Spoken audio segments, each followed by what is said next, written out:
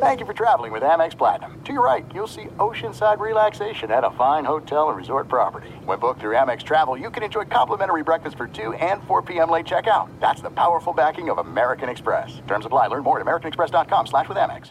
Enjoy all your favorite sports like never before at BetMGM. Signing up and playing is so easy. Simply sign up using code Buckeye and receive up to $1,500 back in bonus bets if you don't win your first bet. When you register with BetMGM, you can get instant access to a variety of parlay selection features, live betting options, and the best daily promotions in the business. And with BetMGM at your fingertips, every play and every game matter more than ever. Place your moneyline, prop, and parlay bets with the king of sportsbooks today. Sign up using code Buckeye and receive up to $1,500 back in bonus bets if you don't win your first bet. That's right, up to $1,500. Again, sign up using code Buckeye and receive up to $1,500 back in bonus bets if you don't win your first bet. BetMGM and GameSense remind you to play responsibly. 21 plus and present in Ohio. Subject to eligibility requirements. Rewards are non-withdrawable bonus bets that expire in 7 days. Gambling problem? Call 1-800-GAMBLER in partnership with MGM Northfield Park. That's 1-800-GAMBLER.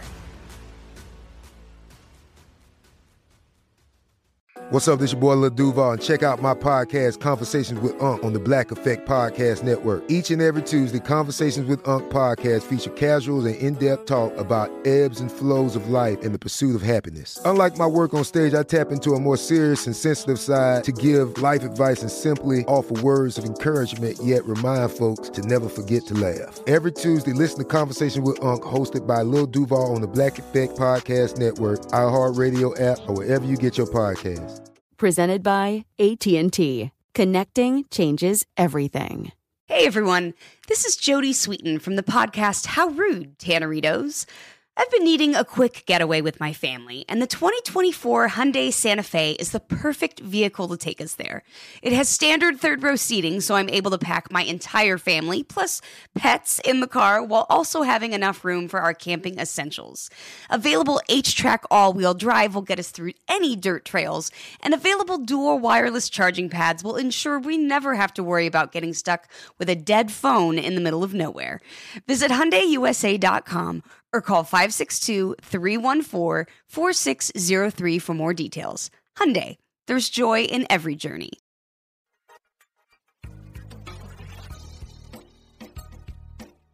Hey, welcome into All Ball. I'm Doug Gottlieb. Thanks so much for making this a part of your podcast listening day, your podcast listening week. We're going to get you ready for the NBA draft, which, of course, is this Thursday night. And you can follow me on Twitter, as well as I'll be posting some things on Instagram and on Facebook. I've gotten a chance to talk to a bunch of NBA people and talk to some agents as well as some coaches, some front office people, all of whom have given me a variety of perspectives on what we can expect to see this Thursday. You know, it's interesting because there are some people that believe this is just going to be an okay draft. If you look back at last year, I'm not sure there was a ton of hype at the top of the draft that matched the hype at the top of this year's draft. I actually think this is a pretty darn good draft. We should have a bevy of starters, a bevy of rotation players, and then some intriguing prospects that could be very much hit or very much miss. And look, I think there's a lot of different talking topics, but here to me are the three most interesting.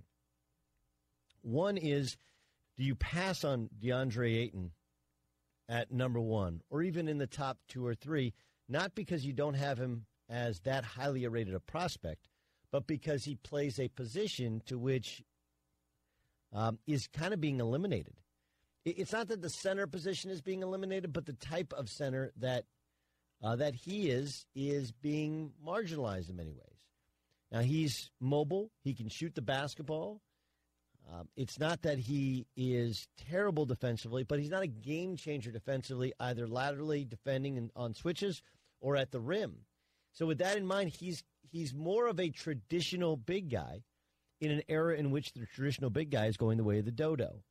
There's also the other issue that you're going to run into, which is, what do we actually see him against? Right? Think about it for a second. We saw him against, he was Danny Almonte. I mean, I love and respect Fran Fraschilla from ESPN, who's covered the draft for a long time. And he's like, look, I saw him against Arizona State.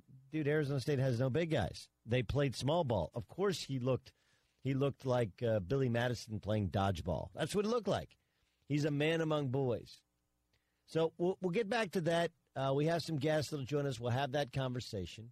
I do want to have the conversation about Trae Young and whether or not he's closer to Steph Curry or closer to Jimmer Fredette, and what we can expect from a guy who had an incredible year. And you can sit there and pick apart his shooting percentages were awful from February 1st on. They were. His team got worse, didn't get better. That's accurate. But he did, in fact, lead the country in scoring and assists as a freshman, and it's really, really hard to get what's the right perception of him, what's the right view of him. We'll get to that. But here's the one I want to get to. And Jeff Goodman, who just left ESPN, is going to Satellite. We talked a little bit on his podcast. We'll talk a little bit more here on mine, which is we have created a generation of cyborg basketball players. That's the best word I can think of to describe some of these guys. Cyborg basketball players. A cyborg is where you're both organic and biometric in body parts. I mean that in that these guys are not real human beings. I'm not sure if you saw or read or heard the comments from DeAndre Ayton, who's probably going to be the number 1 overall pick, in which he said that he has these 3 kind of alternative personalities that he uses anytime he doesn't want to do an interview. You know, one's name is Eric. I can't remember the other 2's name. It doesn't really matter. The point is that's actually something he uttered. He was asked about why he signed with Puma, and he basically said it was a business decision. You know, he didn't say anything about the quality of the shoes or about the look of it. And it doesn't mean that it's not true. It's just like the interview thing. It doesn't mean that it's not true that you don't try and go to a different place and try and be a different person because you get tired of doing interviews. It's just who in their right mind would say that? And the answer is guys that don't have real emotional intelligence and don't understand how the world's going to take them. And look, I will blame some of this on the system. And by system, I don't mean the NCAA. That's what most of you blame it on. I mean the system of he comes over with his family from the Bahamas and he ends up leaving his family home, and he's basically like a foster child, only his parents still wanted him, but he's a basketball vagabond bouncing from home to home in order to play for fake high schools. And then he's reunited with his family, but by then, you know, he was just in the business of playing basketball. Like he was never a kid. He was never allowed to just be a kid. He was never allowed to kind of succeed or fail. He was never allowed to go to regular high school. Like these things do work for people. We do realize that. It's okay for a 7-foot-tall freak athlete who's going to play in the NBA to just play in a regular high school team. Like, it's okay. And you might say to yourself, yeah, but then they'll play 2-3 zone, they'll hang on. Like, okay, fine. He might not win every game. I mean, Anthony Davis, by the way, for people who don't know, played on one of the worst high school teams in recent memory. Anthony Davis. Now, he grew late, but it also allowed him to kind of explore his game as his body kind of developed. Then you look at Michael Porter Jr., who said he's somewhere around Giannis as a player, but he feels like he's more like Tracy McGrady. And if you talk to NBA people, they'll all tell you, like, I don't like him. I don't like him. It's not that he's a bad kid. He's not a gangbanger. He doesn't do drugs. It's not an issue like that. He's just unlikable. Hasn't been coached. Kind of elitist, arrogant. He thinks his shit doesn't stink, and dude's played 2 college basketball games. 2. Ever. In his life.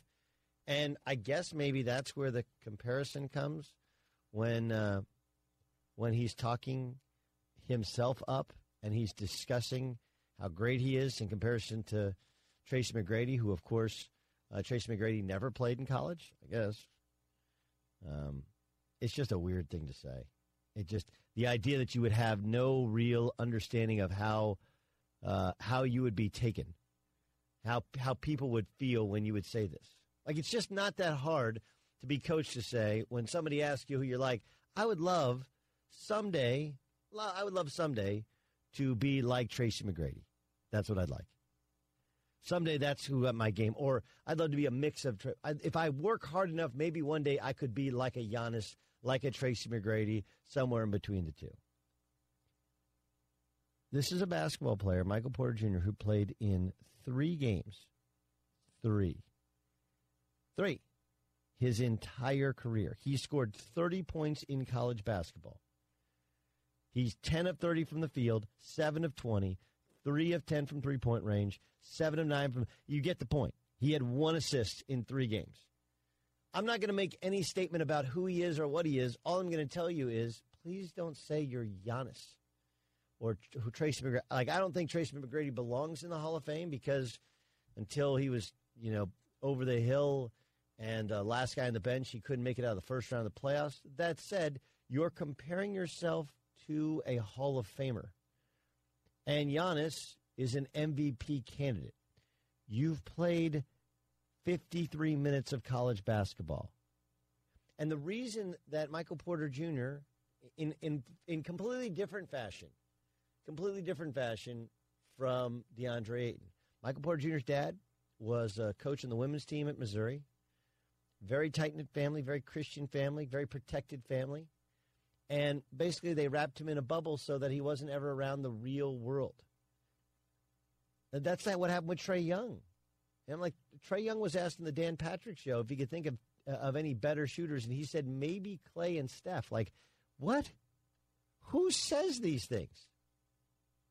And I if you're downloading this podcast, you're probably not that guy, but you might be. You might think, Gottlieb, you're turning into get off my lawn guy. No, I'm not. I'm telling you, you walk into an NBA locker room and you say that shit, and they're going to laugh in your face. They just are. They're going to sit there and go, well, how come you shot 29% from 3 from February on? How come your team started losing and you guys were falling and you can't get up? I was a Trae Young defender before he got to Oklahoma. But, dude, they went 18-14. Go back and look at what happened to his squad. I mean, hell, even if you go from the new year on, this is a great little exercise here, right? You go from January 3rd to the end of the season.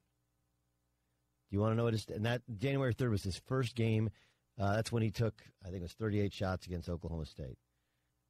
If you look at Trae Young's numbers, okay, after February 1st, his team won 2 games. 2. Both at home, Kansas State, Iowa State. This is what he did over the last 11 games of the season. He shot 36% from the field, 26% from three-point range. 26%. He had 79 assists and 56 turnovers. Look, I like Trae Young. He was way better, way earlier than anyone could have hoped. But who has the balls to go on Dan Patrick's show and say, listen, Steph and Clay are the only 2 guys that can hold my job as a shooter. You want your kid to be confident. You don't want your kids to be arrogant. And even if it wasn't, tongue planted firmly in cheek, even if you're just kind of living up to the moment, like, hey, this is what guys do. They talk about themselves. They brag about themselves. The inability to relate to everyone else in the world and how everyone else is going to take that is kind of what's missing. Trae Young, his dad, Ray Young, I played against him, was a very good player at Texas Tech. And Trae has been, his entire life has been kind of molded for this destination, that he could play in the NBA, that he could be a one and done. And I guess they're right? Like, they didn't want him, he didn't go to Kentucky because, Calipari wasn't sure he was a one and done. And Kansas wasn't sure. They had Devontae Graham. They had other players. He would play, but he probably wouldn't get the opportunity to put up the numbers that he put up at KU. And so I guess he's right, and we're all wrong. On the other hand, we've created this system to which guys they're not dealing with the realities of life. Like, you're going to struggle. It's going to be really, really hard.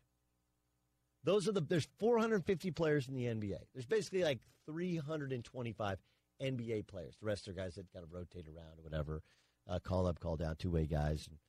Anyway, but even if it's 450 jobs, they're all coming at you, just like they all came at Lonzo Ball. And look, Lonzo Ball shot very good percentages in college, terrible in the pros. His team accomplished more than Trae Young's did, and his run wasn't easy. The point is we've created this environment to which these guys have a completely unreal sense of who they are. That's why let's get back to DeAndre Ayton. Do I think Ayton's good? Yeah. Do I think he's a man-child? Of course. But I also realize, tell me who the NBA players, the NBA bodies he's going against are. It is men against boys. If you're big, you're gone. There aren't old big guys in college basketball that are good at all. If you're any good, if you're mobile at all, you know, there's the Isaac Haas of the world. There's a 4-year player. I guess the point is that if we're comparing DeAndre Ayton and what he did, you look at how he struggled against Buffalo. Right? He struggled against Buffalo because Buffalo played small ball. So, look, I want to get to the DeAndre Ayton conversation, the Trae Young conversation, do that in a second. But the first thing is, and maybe the most important thing is, we've created these cyborgs. They look like humans. They feel like humans. They play basketball like superhumans, but they are not human beings. Whether it's DeAndre Ayton bouncing from house to house to house after coming over from the Bahamas, or it's Trae Young and Michael Porter, raised by great families who meant well, but an effort to shelter them from the ills of the world created. All they do is play basketball and post on social media and talk about how great they are, because on social media, people either talk about how great they are or they try and take shots at them, and those guys become haters. And it's a fascinating world in which we live in basketball, because football just, for the most part, doesn't have that. There's a certain grit and toughness, and you have to have shown it. You play 3 years in college, and so your flaws get exposed. I thought for sure no person could make Josh Rosen look humble. And then I read the comments of Michael Porter Jr. comparing himself to a Hall of Famer and a future Hall of Famer, one of the top players in the NBA, and Giannis, and saying he thinks he's a little bit better right now, seeing as he's played 83 minutes in college basketball, 53 minutes, whatever the hell it was. Yeah, that's cart a little bit ahead of horse. I am excited about the NBA draft. I have written a column, which you may see up on The Athletic. Let me kind of give you the basis of it. It's, I would take this guy over that guy. I would pick this over that. I would take Colin Sexton over Trae Young. And you might say to yourself, you're hating on Trae Young again. No, doesn't have great practice habits. Not a leader that people get behind, whereas Colin Sexton is and does. I do think those things matter. Colin Sexton can already guard his position and is tough enough to guard bigger players. That's huge in the NBA, where switching everything or switching 1 through 4 is the norm, not the exception. And whereas it's hard to hide a Trae Young. And you're left with two different decisions if you have Trae Young. One is to give him the ball, give him a high ball screen, spread him out, and let him just go. What are you going to have? You're going to have some nights where he's outstanding. You're also going to have some really high turnover nights and some really bad shot nights. And the numbers will skew in his favor because, like, look, dude, if you put a guy into 80 pick and rolls, he's going to get some pretty good numbers. Either he's going to hit shots or somebody else's. But will you win that way? I talked to an NBA coach who said whoever drafts Trae Young is going to get fired. Now, you could say that about a lot of guys, but the point was you draft him a little bit higher than you want to because you're trying to not miss on the next Steph Curry, even if he's not Steph Curry. And the downside to that is you're going to play him earlier and give him more opportunities than he probably deserves earlier because of how high a draft pick he is and how much of a following he has. What happened with Johnny Manziel? What happened with Jimmer Fredette? We focus on Steph Curry because his game does look in many ways like a freshman college Oklahoma version of Steph Curry, but there isn't the leadership quality. Remember, Steph played more off the basketball, even his first couple years, not just because of injury. It should be noted, I was told by several members of the Warriors front office at the time, when they made the trade, when they traded away Monte Ellis to get back Andrew Bogut in return, Steph Curry and Monte Ellis were offered. Pick one or the other. The Bucks chose Monte Ellis. So not only did the Bucks not know, the Warriors didn't know. Things came together and became a two-time MVP, but let's not act like we all saw this coming. I definitely didn't. But even if you did see it coming and you liked him, he was a better leader. He competed more at the defensive end. Trae Young's a very good passer. I would say Steph didn't show us as much passing until his junior year when he did play some point. And I think that Trae Young is growing into his body. He'll be a better athlete. Neither are great athletes, but I do think that Steph was a little bit more bouncy. Now, Trae hasn't had any injuries, and Steph had early injuries. I just think you're going to give this kid the ball because you're going to overdraft him, and he's going to struggle. And we talked with Steve Clifford, who's the head coach of the Orlando Magic, probably going to have Trae Young. That looks like a destination for him. They need a point guard. They also need a reason to fill up that new arena. The problem with that is Steve Clifford has even said, hey, guys in the pros that give up 20, 25 a night, they're really, really hard to win with. All right, here's another one. Some people like Troy Brown, whereas I like Chandler Hutchison. Troy Brown, super hyped, on paper super talented, and maybe he's like Jaylen Brown, no relation, where Jaylen Brown didn't shoot a good percentage at Cal, but became a viable three-point weapon in the pros. And Troy Brown's only 18 years old. He turns 19 this summer. But I look at Chandler Hutchison, who's 22 years old. He's more refined. In the switch-happy NBA, he can guard multiple positions. And no, he'll never be the ball handler Troy Brown is, but he's a really good 3-and-D guy. He can hit threes at a much higher clip than Troy Brown can, and he can play D at a much higher level than Troy Brown can. Instead of living on AAU reputation, I would draft Chandler Hutchison because during his rookie contract, you'll get more out of him than you will Troy Brown. Here's one. I'd take Aaron Holiday ahead of Jalen Brunson. Both are going to be backup point guards in the NBA. Jalen Brunson is a better basketball player. He leads a little bit better. He makes more shots. He's a sounder passer. He's a smarter player. But Aaron Holiday's tougher, more athletic, and a better fit as a backup guard in the NBA. Both, of course, have NBA DNA. Jalen's dad was Rick was a long-time backup in the league. And if this was 1992 when you could back dudes down and score in the mid-post and score on pull-ups, you take Jalen Brunson in a heartbeat. But because it's 2018 where you get ISO and you have to have lateral foot quickness and you can't touch anybody, I'd take Aaron Holiday ahead of Jalen Brunson. I would take Grayson Allen ahead of Dante DiVincenzo. You know, Dante DiVincenzo is kind of the newer version of Grayson Allen. And Grayson Allen isn't as bouncy as he used to be, but he's still pretty bouncy. He makes shots. He's a much better ball handler than Dante DiVincenzo. And though DiVincenzo is an excellent defender, I think Grayson Allen will be a pretty good defender. Both will struggle against bigger, longer dudes. DiVincenzo tough, probably a little tougher than Grayson Allen, but Grayson Allen is far from soft. I would actually take Grayson Allen ahead of Dante DiVincenzo because I think he's a far more refined offensive player, seeing as he was the guy at Duke, and then he had to fit in with a group at Duke, whereas DiVincenzo came off the bench and, listen, you just had a chance to just go get buckets and not have to think about running a team. DiVincenzo is not a point guard, not close, but at least when Grayson Allen did play point, it wasn't the disaster that at times Dante DiVincenzo was. And I, again, like Dante DiVincenzo, glad he's staying in the draft. Think he's going to stick in the NBA for a long time. I just have both eyes open. And then the last one in the pick this, not that, is DeAndre Ayton. I would take Marvin Bagley over DeAndre Ayton. Show me the big center. I guess it's Joel Embiid. But Joel Embiid's a much better all-around athlete out in the court. And remember, Embiid's perimeter game took years to develop, and that development began when he had the first really 2 years off of his NBA journey.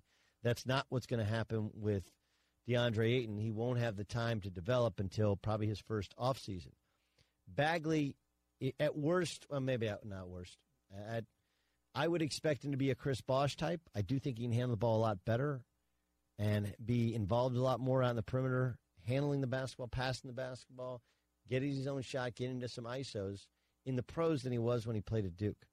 Marvin Bagley was supposed to be the number one pick before the season. Maybe this is confirmation bias, and that's why I'm going with him ahead of DeAndre Ayton. Or more, it's just I've watched enough NBA, and I see the paucity of legit back-to-the-basket players, and I'm like, that DeAndre Ayton thing sounds great when you're at Arizona. It doesn't sound great when you get to the pros. In the pros, you got to play facing out the basket, and you have to be a better rim protector. He just doesn't protect the rim all that well. 2013, 2014, Indiana Pacers had, they had a shot. They had an absolute shot at the Miami Heat. And the roster composition is and the role allocation is so different. So different. They finished first in the NBA's Central Division. They lost in Game 6 to the Miami Heat. They beat the Hawks in 7. They beat the Wizards in 6. And this is a team that, remember, that was before Paul George broke his leg. Paul George is only 23. They had Lance Stevenson. That was when Lance Stevenson. George Hill, David West, Roy Hibbert. Good team. But watch the NBA playoffs now, and you're like, wait, whatever happened to Roy Hibbert? Not in the league. David West, and you're like, oh, I grant you. David West at 37 years old, nobody at 37 years old is going to be nearly what they were at 33 years old. But he's not a traditional, but he was a early 2000s, late 90s power forward. He can score some in the post. He's very good on pick and pop, but on what's called a short roll. Like an 18-foot. Just that keyhole jump shot he would make time and again. And Hibbert's out of the league. West, or guys like West are now either shooting threes or they're out of the league. Kind of fascinating how this thing has changed. Nobody knows it better than Frank Vogel, of course, longtime coach in the NBA. Kind of have to spend some time with us here on Fox Sports Radio. When was the moment that the shark jumped, that all of a sudden, like a guy like Roy Hibbert couldn't play in this league? Was it those final series where they would go where they would go small against you guys and he had no one he could guard? Well, I definitely think that contributed to it. I don't know if there was one moment, but when we had the number one defense in the league 2 years in a row, Roy was the centerpiece of that, and a couple of different playoff series sort of, I don't want to say exposed Roy, but made it difficult for us to have him out there. Was the Atlanta series where they played with 5 3-point shooters, and then each of those Miami series ultimately ended in Chris Bosh playing the 5, and obviously they were able to prevail. A lot of different teams began doing it, in small stretches, and then obviously Golden State and went to their death lineup, and everybody copied them from there. So I think it was a gradual evolution. And, certainly changed the way the game is played today. Okay, so I guess here's the question. You've been in this game essentially your entire professional life, right? Worked your way up, become the head coach of the Pacers, head coach of the Magic. Frank Vogel, our guest on the Doug Gottlieb Show. I was hanging out with an Eastern Conference head coach last week, and he was telling me, like, look, it's not coming back. Like, the big guy who posts up, it's just not coming back. He's like, we were holding out hope because they have a center that they're probably going to part ways with. That you call for the ball, and they're like, we tracked it. It's a 44% shot for our big guy to score in low post. He's pretty good. And they're not going to change the way they officiate, so it's a very physical game down there. It makes it inefficient. But then I look, and you got Karl Towns, you got Joel Embiid, you got DeMarcus Cousins. You got DeAndre Ayton coming in the league. They do have really good big guys. Do you think it ever comes back in vogue that you can use a true center? Well, I don't think it's ever going to come back to the way it was. To me, it's really about playing with two bigs is where the game has changed over the last 5 or 6 years, more so than the true center. I still think there's a place for post offense, and you see that throughout the playoffs. You do see the ball go into the post, whether it's a wing player like LeBron or you watch Joel Embiid play, Cousins you mentioned, even trying to get Kevin Love and Al Horford involved down low, as you watch in the Eastern Conference playoffs. It's always going to be a part of the game, but it's not going to go back to the way it was where you're seeing the 80s where Olajuwon and Duncan are getting the ball down low 20, 30 times a night. It's just not as efficient offense is, playing the spread pick and roll game and striving for open layups and open threes. Frank Vogel, our guest. DeAndre Ayton's getting ready to likely be the number 1 overall pick, and some of it is out of need, right? You look at the void with the Phoenix Suns is they don't have a true center. But this is like in football, do you take a running back that early in the draft, like Saquon Barkley, who fits that kind of the classic running back, but you can get a running back and be fine later on in the draft? Clint Capella can be a great role man and can switch defensively, and you can get a Clint Capella later on in the draft. How do you evaluate a player like Ayton, who can face up, does have some agility, but he's not a great shot blocker, and he's not really like a roll-to-the-rim big guy? How do you evaluate how effective he can be, and if you use your number one pick on him? Well, you got to gauge all those things. You know, how good of a defender is he going to be? Is he going to be dominant like Rudy Gobert in today's game? Is he just going to be average? Is he going to be extraordinary as a lob threat rolling to the basket? Is he going to be a short roll guy where he's catching the ball in the pocket, or is he going to be most effective getting the ball in a low post? And all those things you measure on a 1 to 10 scale, and take the totality of it, and then obviously you factor in all the things like IQ and drive and all those things to see what kind of player you're going to get. Frank Vogel, our guest on the Doug Gottlieb Show. How difficult is the task of coaching and managing egos, knowing that these guys, like, they've gotten smart with free agency and they're taking short deals and they're talking and texting behind everybody's back about kind of joining up and joining forces? How difficult is it putting the team together? Yeah, or just managing the egos. It's just part of the game. The way it is when free agents come around. And even guys that aren't free agents yet but are going to be free agents, they can kind of talk their way out of situations. That's why I really believe that I've always had the mindset that you want to partner up with your guys, you want to make them as happy as possible, and a lot of that involves are we being pushed here with whatever team that player is on, and you want to make sure that your situation is clear to each player that this is the best situation for them, and they don't need to be looking elsewhere.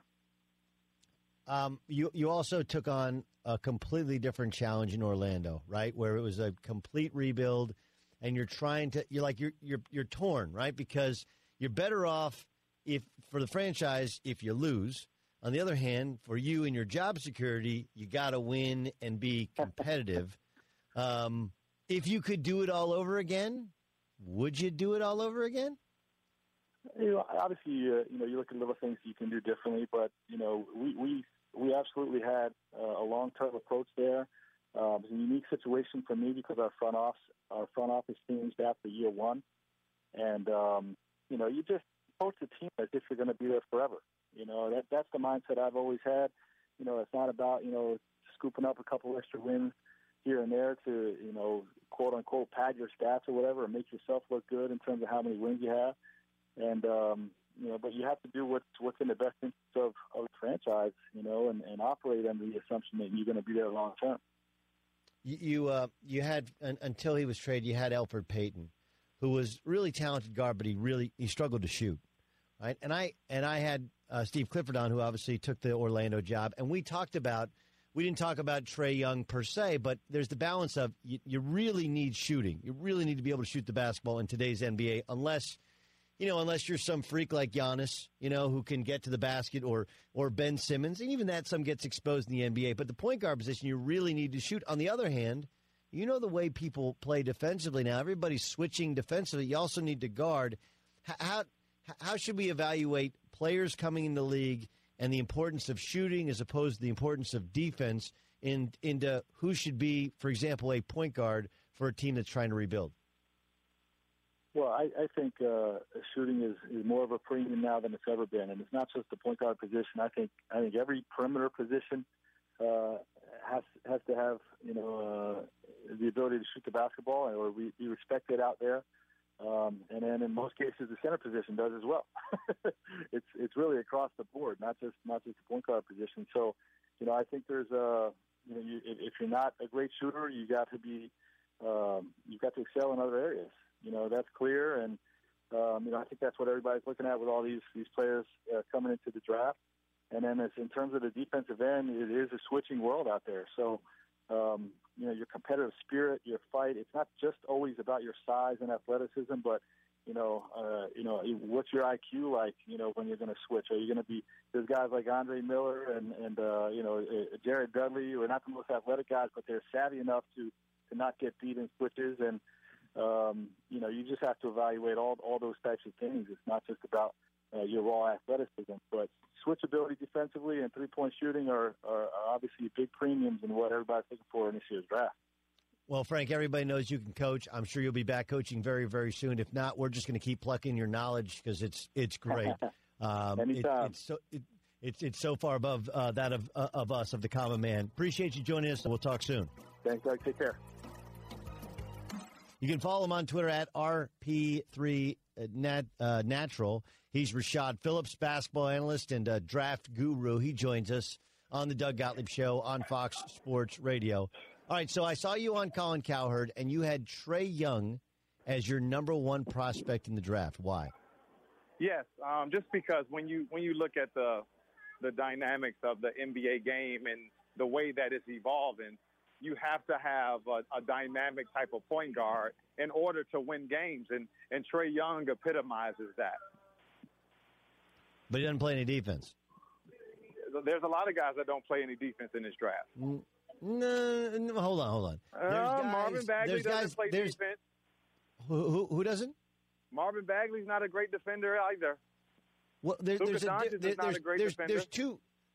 two types of guys, though. Okay, there are guys that don't give enough effort and could give more effort. There are guys that don't have the speed and quickness to it, and there are guys that try to stay away. Like, dude, he doesn't guard anybody, and his body type is such to which I know he's added some strength here in workouts. But his body type is such where he just gets ragdolled by people, whereas Bagley's not great and needs to be better.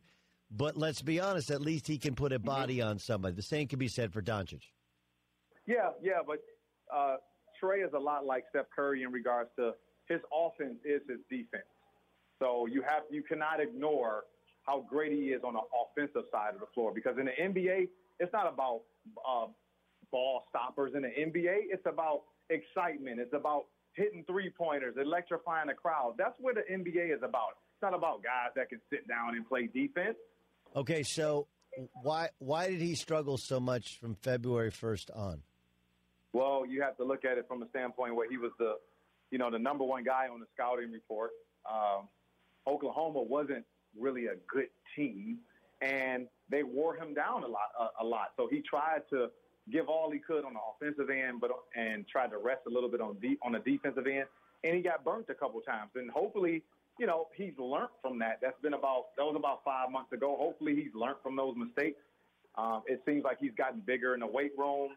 And now at the NBA game, he's not going to have that much responsibility as an offensive player. So he's not going to have to carry the weight and the load of a whole team like he had to do in college.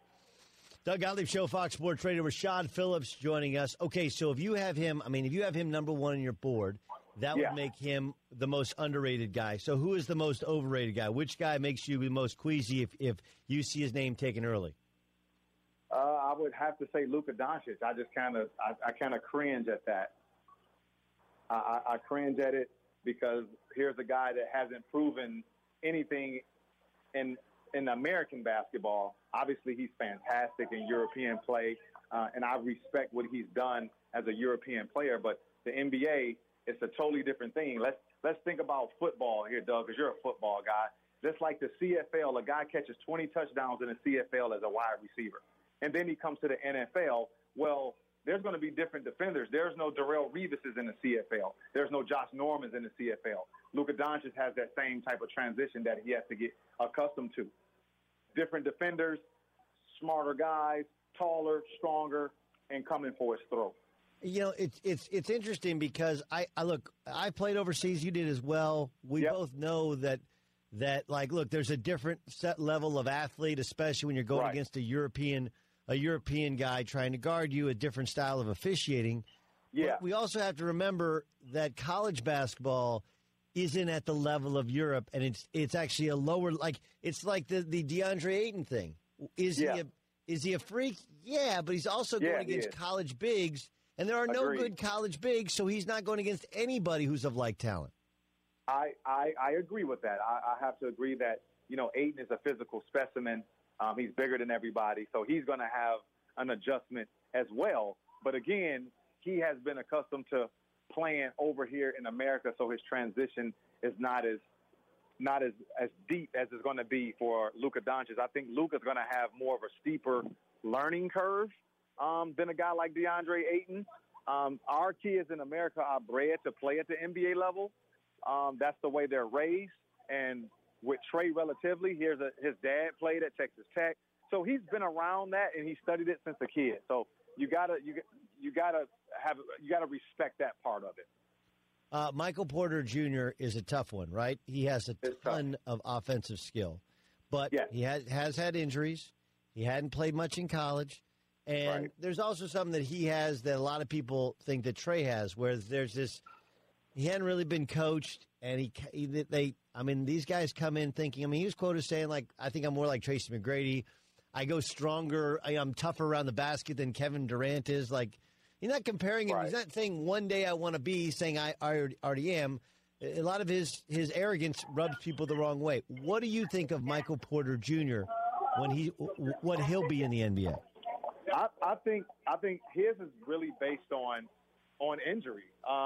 In regards to having confidence in himself, I have no problem with that. But sometimes, these are kids at the end of the day. So sometimes they don't express themselves the way that they should. Like Ayton's comments about his Puma shoe. I'm sure we can get into that later. But I think Michael Porter, if he can stay healthy, I think he's going to be a really good NBA player. But there's still a lot to improve on, and I don't know if he can play 82 games because he couldn't play 30 college games. Yeah, but it's a really hard one when you look at guys getting dinged up. Although you did just say that Trae Young got worn down, and you think he's going to play 82 games when he struggled. I understand it's totally different than 3 games versus. You mentioned the shoe thing, so people are just joining us and they're not shoe guys. Puma has signed Marvin Bagley and DeAndre and Jay-Z. Yeah. And your reaction was what? I think they're going to have a hard time because this generation of kids and history tells us that we don't really purchase post-player shoes. So there's going to be an uphill battle in regards to trying to sell post-player shoes to kids because kids are the ones who buy shoes. I don't think they did it to sell shoes specifically, right? Like very few guys with their signature shoes actually make money. Puma's just trying to get skin in the game. You get Jay-Z. Jay-Z is their big play. They're going to have the number 1 and probably number 2 picks in the NBA draft. And even us talking about it is wins for Puma. Like, man, they won't sell shoes. Yeah, but we're talking about it, which considering Puma was never word of mouth, we haven't heard, nobody signed with Puma since Vince Carter did.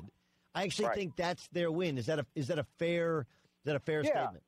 I totally understand that. I was just thinking from a shoe standpoint. If you got kids, I got kids. I'm not going to take my kids to the store to go buy, some DeAndre Ayton shoes. Like I'm not going to do that. I'm gonna go get them some Kyrie Irvings or something like that. But from that standpoint of reconnecting with the culture, I think it's a phenomenal idea to get those guys and get Jay-Z as an ambassador to come along, and I think they'll be going in the right direction in that regard. The only thing I'll say this. I agree with you in thought that my kids wouldn't buy big guys' shoes. It's one of the reasons that a lot of LeBron James' shoes have been a tougher sell because LeBron James is a big dude. He's got to have big dude shoes. But remember, like, if you go back, remember the David Robinson pumps? I had those. Yeah, I had them too. The Shaq pumps? I had those. The Shaq pumps? I had those. So I didn't buy the Shaq LA Gears. So there were some big guy shoes that did sell. Well, David Robinson kind of was more of he was an NBA scoring champ, so he had a little bit more gravitation because of what he accomplished in those shoes. But just the traditional, like, Tim Duncan shoe, like, nobody's taking their son to Foot Locker and saying, hey, man, let me get you these Tim Duncans. That's just not happening. I know. I understand. That's just fair. It's Tim Duncan. He's incredibly, incredibly boring. Hey, great job today on The Herd. Thanks so much for joining us. Follow him on Twitter. He's Rashad Phillips. Rashad, thanks for joining us. Thank you, Doug. You're the man, like always. All right, in a tit for tat, yesterday we recorded his first podcast. It's called Good and Plenty. He's Jeff Goodman, now of Stadium Sports, and he joins us here on the All Ball podcast. I have topics that I don't know if you got to the rest of your podcast. We talked a little bit on yours about DeAndre Ayton, the death of the modern day center. Here's one I want to get to. Luka Doncic. It feels to me like we're massively underrating him, massively, and here's why. We started overrating them, didn't we? Like because ESPN and Jonathan Givony and Mike Schmitz had him as like the number one pick all year, so we started overrating him, and now I think we are underrating him, and people saying he's the number 4 pick and picking apart his game, and he's not athletic. He's probably somewhere in between, right? Well, I guess. Look, there's a question here. Okay, there's a bunch of things that go into it. Would you say how competent a shooter do you think he is? I mean, from what I've watched on film, and I've watched a ton, is he's pretty good. I mean, he's streaky, but his shot looks nice. I mean, the release yes. It looks good. I mean, he's going to make shots in the league, partially because he's already a pretty good shooter. He's young, and his work ethic is good, and he's really confident, almost on the border of cocky, which he's going to need to be coming into the NBA. Well, it's fascinating. I got into a little bit of the confidence and the arrogance, the Michael Porter Jr. and some of his most recent comments. Well, I want to get to those. I think it's interesting, though, that like we're not paying enough attention to trends in the NBA. I talked to several people in the NBA that look, we ain't drafting anybody that can't shoot. We're just not. You know, we're just not drafting unless we'll it's find like Clint Capella, right? Unless it's a big. If that's the big, or if it's a Giannis, you know, if it's a game-changing, ball handling, super long, athletic, maybe we can teach him how to shoot Ben Simmons type, right? Like those guys. Well, those guys are stars, and the only way those guys can be who reach their potential is if you space the floor and put 3-point shooters. So it's interesting with the Doncic thing, where I do think he's going to be a very good shooter in the NBA. I don't think he may not ever be the best player on his team, but I mean, considering at his age, winning a Euro, winning a La Liga as well, and being the best player on that team and the kind of leader of that team and dominant, that's pretty crazy that we're comparing him to whether it's Michael Porter Jr., who played in 3 games, or DeAndre Ayton, who we all consider to be a beast, but there are no good centers in college basketball. And yeah, he was dominant, but he got beat in the first round of the NCAA tournament. So I think it's a really hard comparison to make because the quality of competition is so different. And he's so different than everybody else you've mentioned. And that's why, like you said, you do have to pay attention to the trends a little bit. I agree with you. He's probably not capable of being a number 1 guy on his team, but that's fine. If he's the number 4 pick in Memphis and you pair him with Conley, and you've obviously got to add a couple more pieces, but he's a guy you can build around. You know, to me, can he be a Gordon Hayward type? Like that's who I think. I think it's a really good comp. I think the Gordon Hayward is a really good comp. Gordon Hayward's a little bit bigger than he is. Yeah, but he can do everything. Hayward could pass. He could shoot. Hayward's more athletic, but he just knew how to play and did everything well. Nothing elite level, but he's a great number 2 guy on a team. All right, how do NBA people view some of these young guys and their comments? Trae Young earlier today, I want to do something that's never been done. Dan Patrick asked him if there's a better shooter out there. He said maybe Steph and Clay. Michael Porter Jr. comparing himself to Giannis and to T-Mac.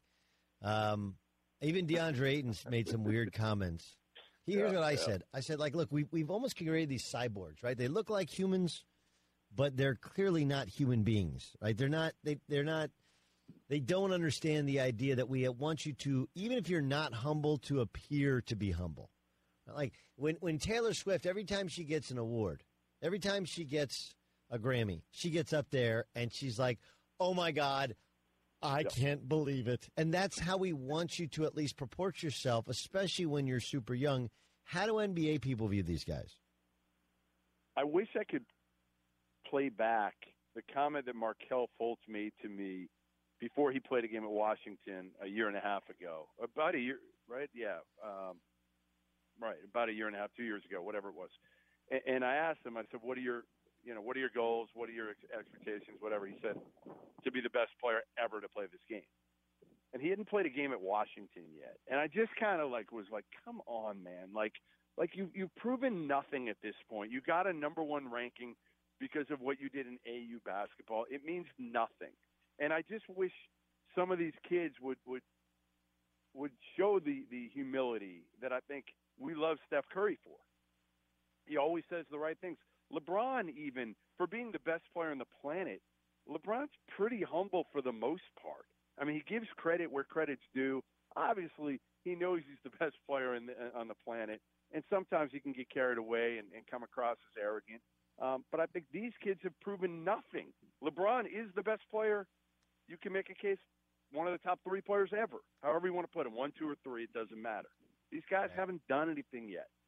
You know, it's also, remember, when LeBron came out, it wasn't close. Like, we could get onto LeBron for saying, well, you know, man, you can say I wasn't supposed to be here, but you had the chosen one tattooed across your back. Right. The difference is, I was there for the 2003 draft. I watched him play in high school. I watched him play. It wasn't close. There was no one in his stratosphere. So even if it felt like bragging at the time, like, you know what, it wasn't really bragging. It was kind of matter of fact. Whereas these kids are super talented. They're really skilled. But there's no separation between them and the rest of the world the way there was with LeBron. So please stop likening yourself to anybody of that ilk. And, oh, by the way, Doug, Michael Porter played, 3 games. Trae Young lost a lot of games last I checked. And DeAndre Ayton got knocked out by Buffalo and got pounded. So, I know what you guys are capable of. You're all talented. And I like all 3 of them as kids. A lot. I know all 3 pretty well. No, you're a hater. When you relay what NBA GMs tell you about Michael Porter Jr. rubbing them the wrong way, you're a hater.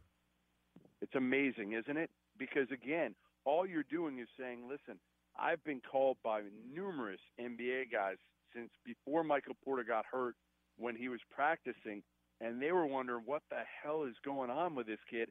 And I was shocked when I first heard it, Doug. I was, because I've sat down with him numerous times, and when they're telling me, who is this kid? He conducts himself like he's not a part of the team and arrogant and all that. And I'm saying to myself, is this the same kid that I know? Okay, let's get to the NBA draft, which is upcoming on Thursday night. This is going to drop on Wednesday morning, so we'll get people ready for it. You said Luka Doncic might fall all the way to 4th. Does that mean Jaren Jackson goes 3rd to the Atlanta Hawks? So. Yeah, I think he's just got such high upside, and people see him as, again, like what you were saying, the new age big, right? I mean, he can step out and shoot threes. It's not pretty. I think he's going to get a lot of shots blocked on closeout shooting the 3 because he shoots at really low release point, and it doesn't have great rotation. But again, if the kid works, he'll get better. He'll get better on that. He will. He'll get better, and he's really good defensively, and he's super high character, and he works, and he's humble, and all that. So I think he's going to be a good NBA player. I saw somebody compare him to Kevin Garnett today or yesterday, and I'm like, come on. Listen. Let me explain something. Okay, now listen. Kevin Garnett was also 19 when he graduated high school, whereas Jaren Jackson, he's really young. I don't know if is he even 19 yet? Yeah, I don't know if he is 19 yet. I think he turns 19 later this year. Okay, so this is an important point to make. My high school senior year was 1995. I, too, was old. I was 19 years old. I played in the Magic's Round Ball Classic, and KG was in that game, but he didn't show up until game day because he was studying for the SAT, took the SAT on a Saturday, to which he didn't get a passing score, and that's why he went directly to the NBA. Okay, so here's some of the other. Stephon Marbury in that game. Sharif Abdur-Rahim in that game. Vince Carter in that game. Robert Traylor in that game. Unbelievable list of players. We practiced for the week leading up. I replaced Chauncey Billups, who had a shoulder injury in that game. Loaded up with guys that played a decade in the NBA. It wasn't how many shots? close. I want to know how many shots you took in that game, Doug. How many shots? I didn't take not very many. No, I had I did a good job. Honestly, my sole focus in that game was to shut down Stephon Marbury, not get crossed up, and I really frustrated Steph. and he shot a terrible percentage. I had a couple good dimes. I think I only made one layup. I took like 1 or 2 threes, and that's about it.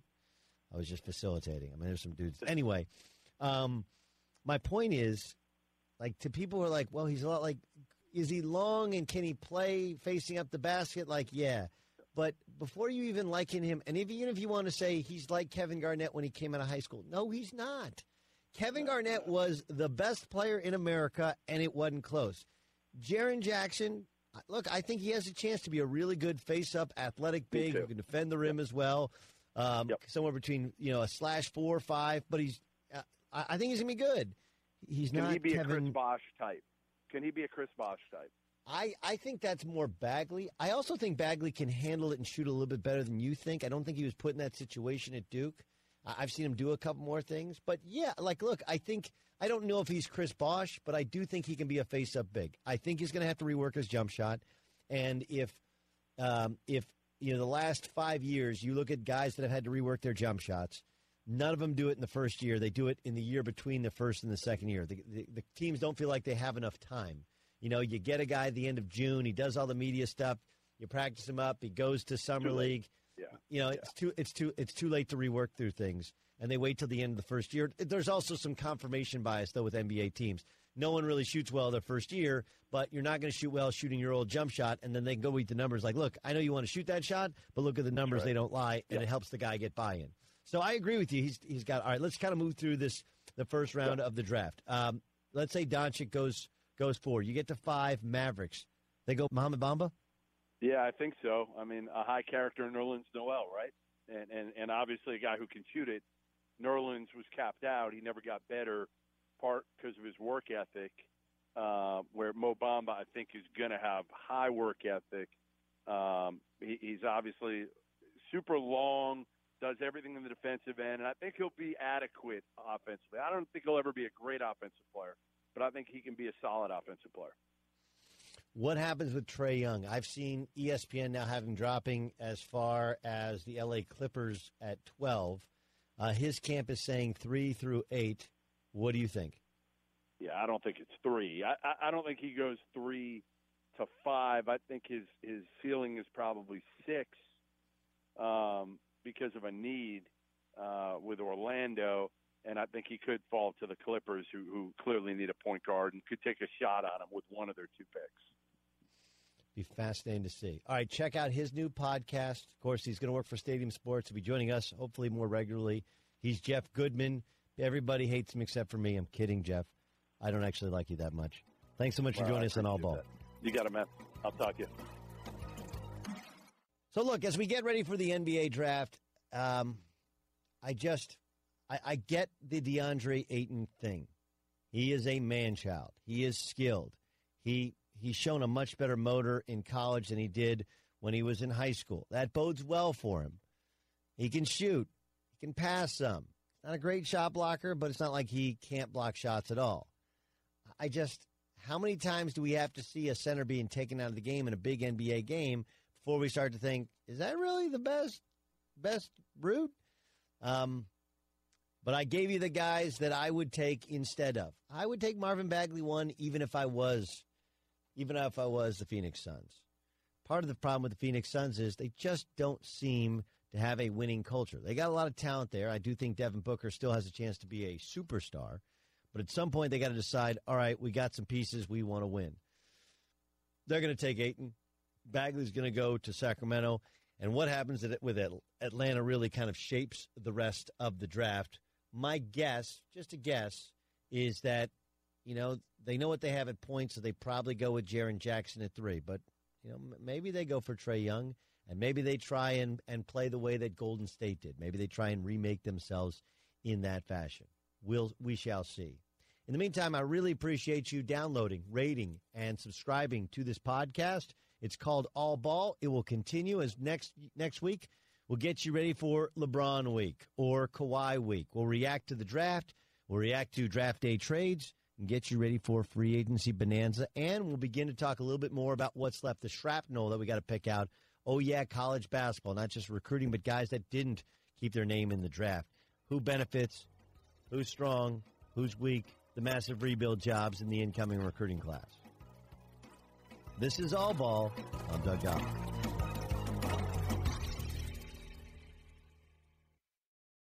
At Bet365, we don't do ordinary. We believe that every sport should be epic. Every home run, every hit, every inning, every play. From the moments that are legendary to the ones that fly under the radar. See for yourself when you sign up today and get $150 in bonus bets when you bet just $5. Whatever the sport, whatever the moment, it's never ordinary at Bet365. 21 plus only. Must be present in Ohio. If you or someone you know has a gambling problem and wants help, call 1-800-GAMBLER. Terms and conditions apply. Being a chef means keeping your cool in the kitchen. And with Resi Priority Notify and Global Dining Access through my Amex Platinum card, right this way. It's nice to try someone else's food for a change. That's the powerful backing of American Express. Terms apply. Learn more at americanexpress.com/withAmex. With every CBD product claiming to do something different, it's nearly impossible to decide what's best for you. Lazarus Naturals pioneered the farm-to-front-door model of transparency, where they handle each step of the production process to ensure quality, potency, and consistency. Scannable labels allow you to see the test results of your hemp batch, so you can be confident in the safety and quality. Visit LazarusNaturals.com today.